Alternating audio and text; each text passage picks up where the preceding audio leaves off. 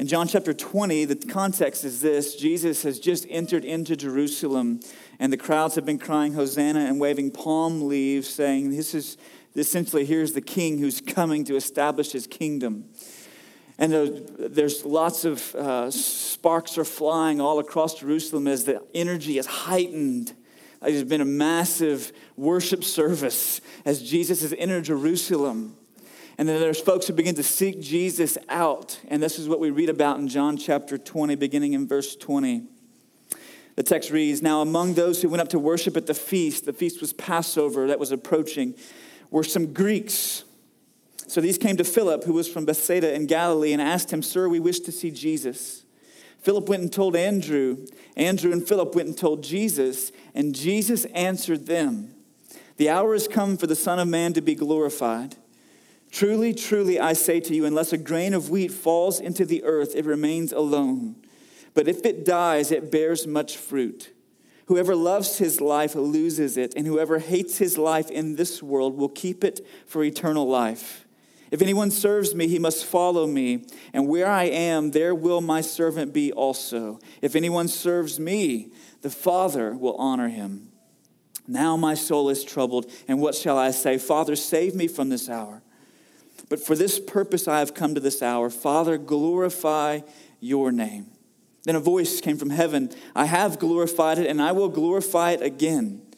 The crowd that stood there and heard it said that it had thundered. Others said, 'An angel has spoken to him.' And Jesus answered, 'This voice has come for your sake, not mine. Now is the judgment of this world. Now will the ruler of this world be cast out. And I, when I am lifted up from the earth, will draw all people to myself.'" This morning, we're obviously taking a break from our series in James, as it is Palm Sunday, to reflect upon the coming of Jesus into Jerusalem as he continues to approach his impending death at the cross. Now, as we move into this season, into the Easter season and into the Christmas season, they're similar in this regard. One, we're celebrating Jesus' incarnation. The other, we're celebrating Jesus' resurrection. But they're also similar in the fact that we're celebrating Jesus, but they're also similar in the fact that lots of attention within the popular culture begins to turn their eyes upon Jesus in the midst of these types of seasons. And so, for instance, I noticed some commercials the other day on NBC. They're going to be airing the kind of second part of the Bible series on NBC on Sunday night starting Easter Sunday. So a national network is going to be airing the rest of the story, as Paul Harvey would say, right? As it kind of continues forward. Also, if you notice, if you're on Facebook or Twitter or you're on any of those social media channels, you'll notice over the course of these seasons, Easter and Christmas, there's lots of articles that are being posted out there about the validity of Jesus' life and the validity of Jesus' death and the validity of Jesus' resurrection. You also see it in national publications. All right, last year at Easter in April, this was the cover of Newsweek. It was a picture essentially of Jesus. As national attention gets turned to him. Back in about a decade ago, this was the picture, the cover of Time magazine, as it got a face of Jesus with all these images kind of chopped up to create one face. And the looming question on the cover, whether you can read it or not, but what's there, it says this: who is Jesus? Who is Jesus? And that's a question that a lot of folks are asking during this season as we move toward the celebration of Good Friday, which was not good for Jesus. It's good for us. It was not good for him. As we move toward Good Friday and as we move toward Easter Sunday, we remember his death and we remember his resurrection. There are many people who are asking, who is Jesus? And I believe they're asking to see Jesus in the same way that these Gentiles who are coming to the feast of Passover in Jerusalem, as Jesus is moving toward the cross, are asking to see Jesus. See, what these folks are doing, when these Greeks come to Andrew and Philip go to Jesus, they're asking, "Sir, may we see him?" Essentially what they're asking for is this. They're asking for a hearing with him. They want to sit down face to face for an interview, right? On camera, on screen, to record it and document it and project it. They want to see Jesus because they want to get a feel for who he is. They've seen the crowds gather and the palm branches being waved, and they've seen him ride in on the donkey. And perhaps they even heard about his teaching from elsewhere as he's had a very public ministry in life. And so they say, we want to see this guy. We want to sit down with him. We want to understand who he is. And so when Jesus speaks in John chapter 12, verses 20 and following, he speaks in response to these Gentiles coming to seek him out to get a gauge for who he is. Who is Jesus? What's he about? What's he like? And Jesus responds with this dialogue in verses 20 down through verse 32. And so that's the question we want to ask and answer this morning as well. Who is Jesus? Because there's all strains and forms of ancient heresy and their modern expressions in publications and across Facebook and on the internet. But I think the best source of information for understanding who Jesus is Jesus. And so we want to go straight to the horse's mouth this morning to understand who he is this Palm Sunday. And Jesus says, the only way you're going to see me, the only way you're going to understand me is if you can understand and hold together two images that the world inevitably has to separate because they can't get their minds around how you can hold these two images together in the same person. Jesus says, if you want to understand me, you have to look at the crown and the cross. You have to look at the crown and the cross. First, the crown. Jesus said, you got to look at the crown. Look at what he says in verse 23. In response to this petition to see Jesus, Jesus says, what does he say? The hour has come for the Son of Man to be glorified, for him to be exalted, for him to be seen as he is for who he is. But notice how Jesus describes himself. He describes himself as the Son of Man.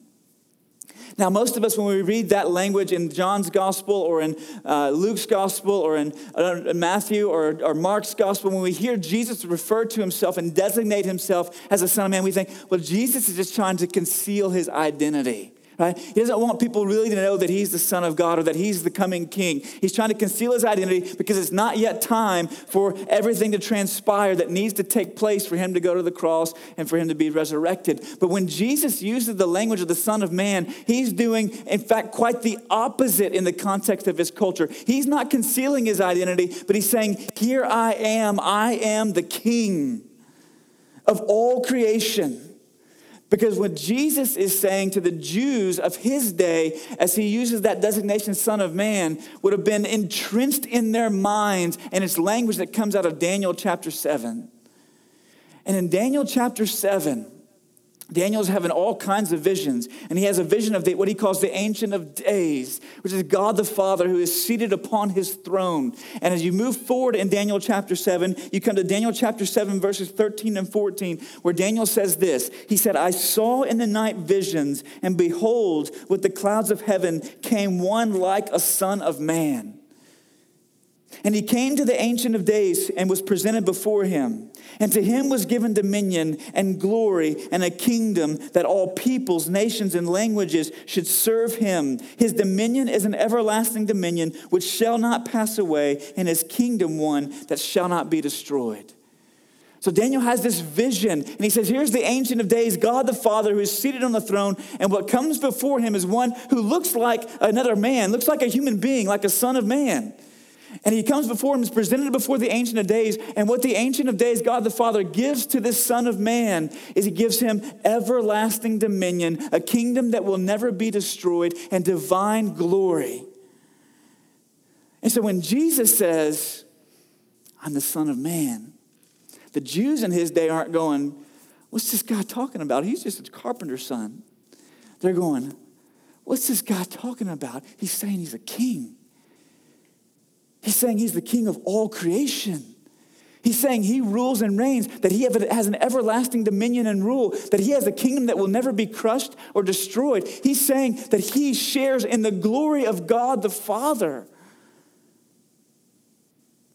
That's blasphemy to Jews of Jesus' day. But Jesus says, if you want to understand me, if you want to know who I am, you got to look at the crown.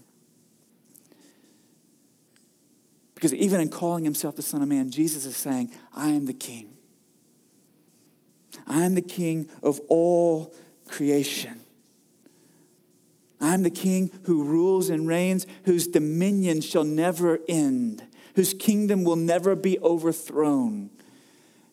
and whose glory shines like the radiance of the sun. In a 2013 release, a worship artist named Stephen Miller, along with Robbie C., penned a song called Here's My Everything. And in that song, they write these words. They say, your glory, speaking of God, speaking of Jesus, your glory is unparalleled, shining brighter than the sun. If you look up in the sun and you think of the radiance of the sun and how brightly it shines, and how if you look directly into the sun, it will sear your retinas. They say that the radiance of the beauty and glory of Jesus Christ is unparalleled. There's nothing that runs concurrent with it, and it's brighter than the sun. Majesty as I have never seen. Beauty unlike anyone. Your wisdom is incomparable, for you spoke and all began, and you'll be here when it fades away. You're the beginning and the end. Your glory is unparalleled. Your wisdom is incomparable.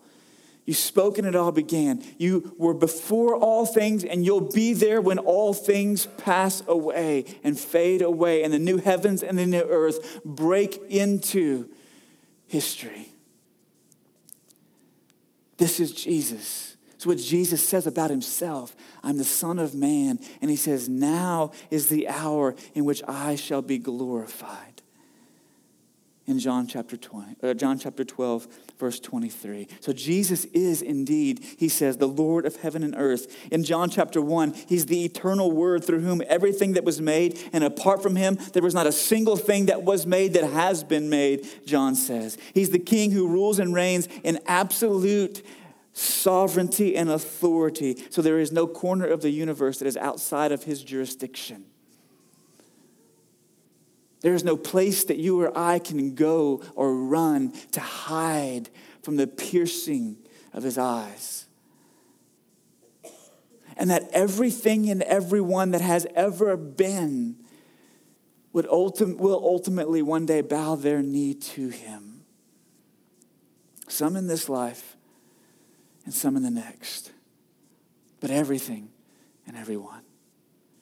Jesus says, if you want to understand me, you got to look at the crown. But second of all, he says, if you want to understand me, you got to look at the cross. You got to look at the cross. In verse 24, notice what Jesus says. He tells a little kind of makes a parabolic statement, right? He kind of likens his death to something. He talks about a grain of wheat that falls into the ground. He says, unless that grain of wheat falls into the ground and it dies, it's buried. He says, unless that happens, it won't bear any fruit, but when that happens, it bears an exponential harvest, he says. So Jesus, on the very heels of saying, here I am, the king in all of his glory, and the hour has come. And the hour in John's gospel is this. The hour in John's gospel is that moment at which Jesus would go to the cross. That moment at which Jesus would be lifted up upon the cross and he would die for the sins of the world. That is the hour in John's gospel. That's why in the wedding in Cana in John chapter 3, whenever Jesus' mom comes to him because they run out of wine to celebrate this big party, she comes to him and says, listen, you got to do something. And he says, in probably the most respectful way he could say this, woman, my hour has not yet come. Right?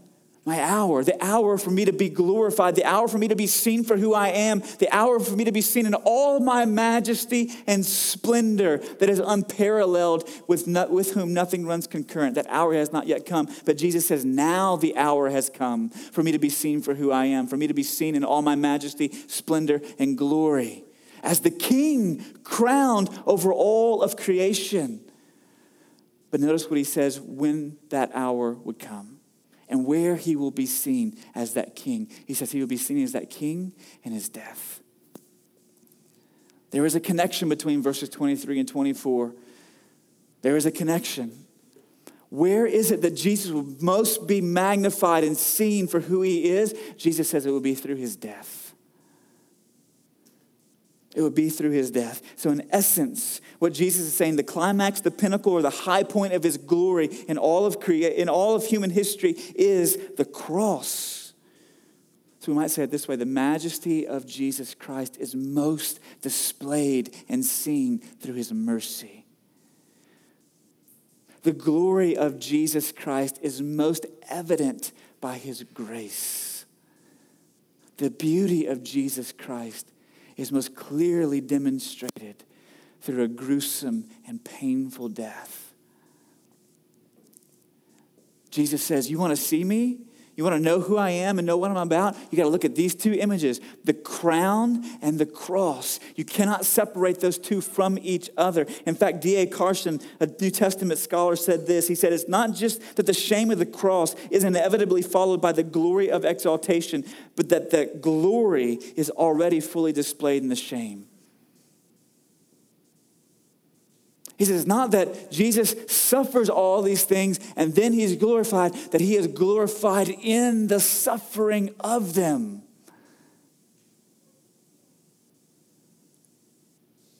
These two images, the crown and the cross, that the world continues to rip apart from each other. Jesus says, if you want to understand me, you have to hold them both together. You have to hold them both together. And see that at the cross is this blazing center of the glory of God. And that as you see Jesus lifted up, essentially what Jesus is doing, right? Notice in verse 27, he says, now my soul is troubled, right? Now I'm in anguish. Why is he in anguish? Because he knows of what's coming. Right? He's not oblivious to the fact that he's about to be tortured and suffer and beaten and crucified. He knows what's on the horizon for him. And so his soul is troubled, he says. He says, Father, if there's any way to do this, save me from this hour. He says, but for this purpose, this is why I was sent, to come to this hour where I would be lifted up and be glorified. And he says, why should I be glorified? How will I, or what will be the result of me being glorified, Father? That you be glorified and seen for who you are. In verses 27 and 28. So that what drives Jesus to the cross, see, most of us think that what drove Jesus to the cross on that Friday, right, as he prays in the garden that Thursday night, as he's arrested and tried and crucified on that Friday, what most of us think drove Jesus to the cross is his love for us. But that's only half the story. It's only half the story, right? You should read John 3:16, for God so loved the world, right? That he did what? That he gave his only son so that whoever would believe in him shall not perish but have everlasting life. Yes, God loves us. Absolutely. And that's a part of what moved Jesus to the cross. Absolutely. But that's only half the story, because you notice what propels Jesus to the cross here? When he wants to turn and run away from the suffering potentially, what propels him to the cross is what? Father, glorify your name. So you see, Jesus' glory comes through his aiming at glorifying the Father.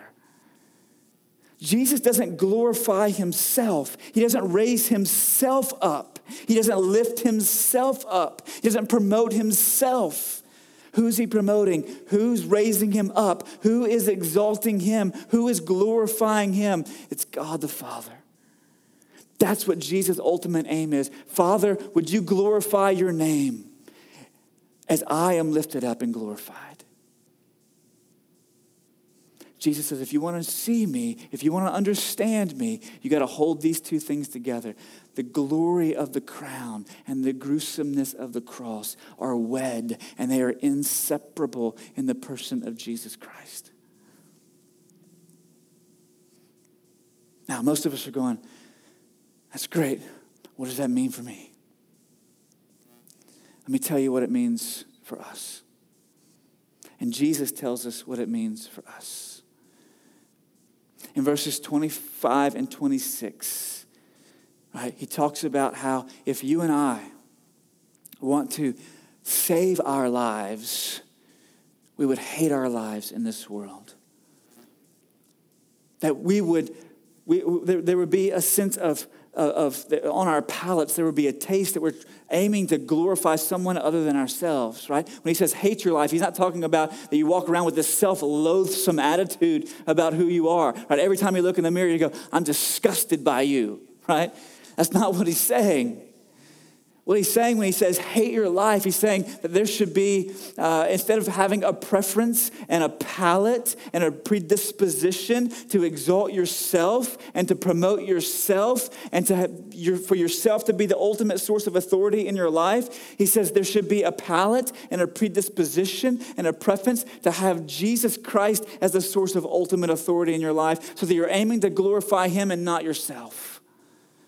And Jesus says, in the same way that he does, he's not aiming to glorify himself because he's glorified by his Father. And Jesus says, for those who are aiming to glorify someone other than themselves, and they're aiming to glorify me, whoever serves me, what does he say in verse 28? Listen to what he says.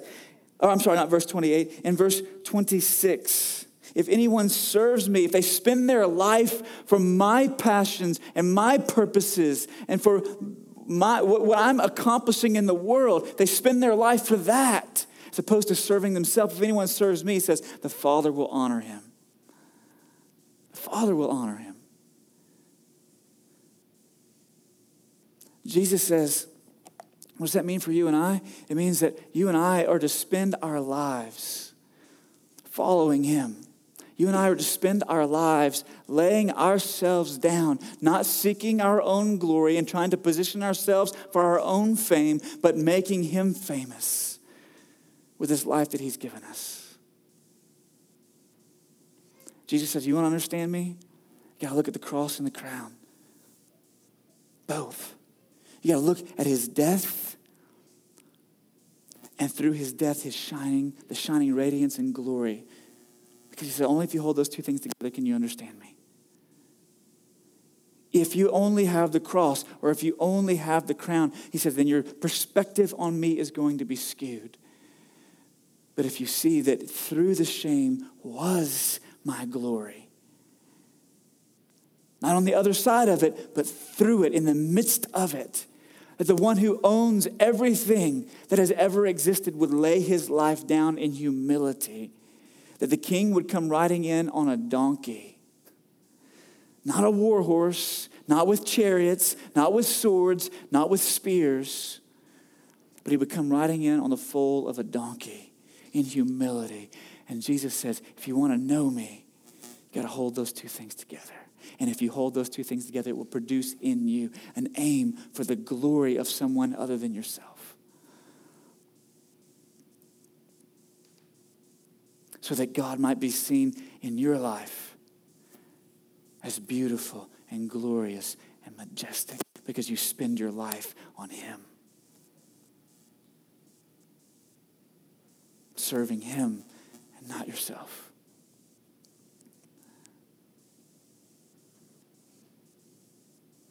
There's an old hymn called Turn Your Eyes Upon Jesus. Some of you may have sung that as children growing up in churches. But this morning, I know there hasn't been a whole lot of practical, applicational type stuff. And it's been a very abbreviated message for me, at least. But here's why. Because I believe the words of that old hymn. See, some of you right now, you've come into this place, into this building this morning. Some of you, it's your first experience with us as a church. Some of you have been here many, many times. But I believe the words of that old hymn when it says, turn your eyes upon Jesus. Look full in his wonderful face, where the crown and the cross are held together. And what does the rest of the hymn say? And the things of earth will grow strangely dim in the light of his glory and his grace. And my hope is for us on this Palm Sunday is as we move toward the remembrance of Jesus' death on Good Friday and resurrection on Easter Sunday, is that our eyes and our gaze would be turned upward toward him. Not upon ourselves. Not with a checklist of things that I need to do when I go out of here. And here's why.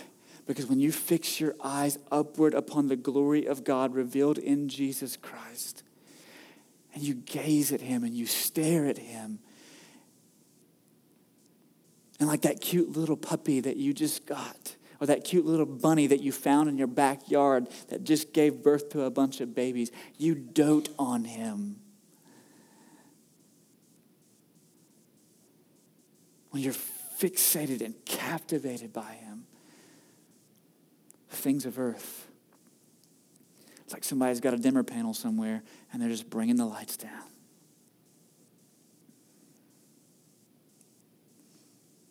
And so this week,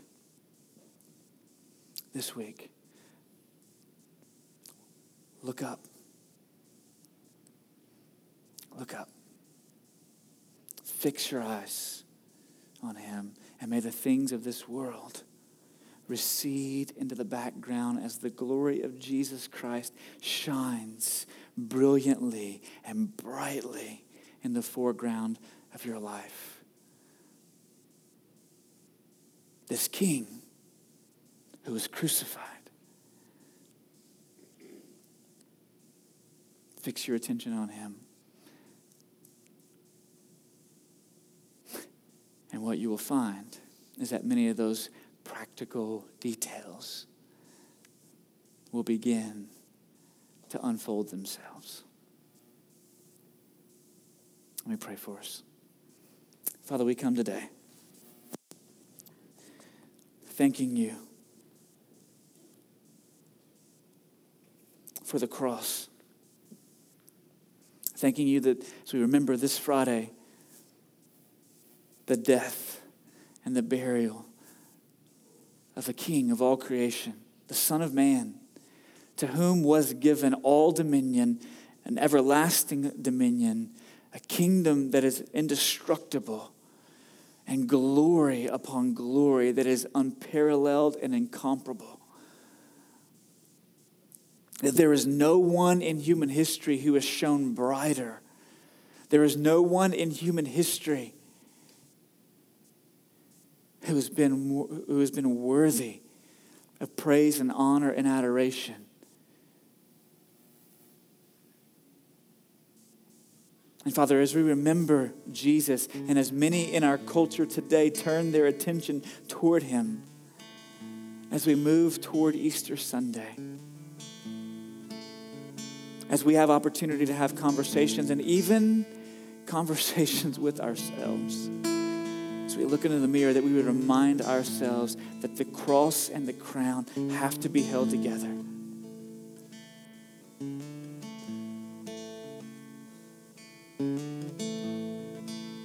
That it was through your suffering and shame that your glory was made most clear. It came into stunning HD resolution at the cross.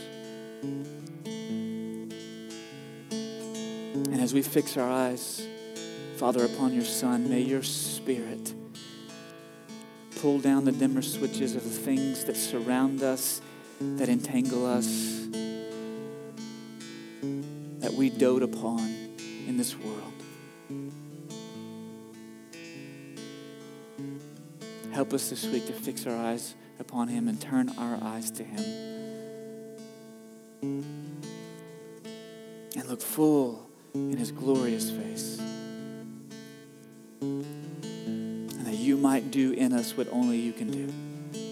And that you might do through us what only you can do.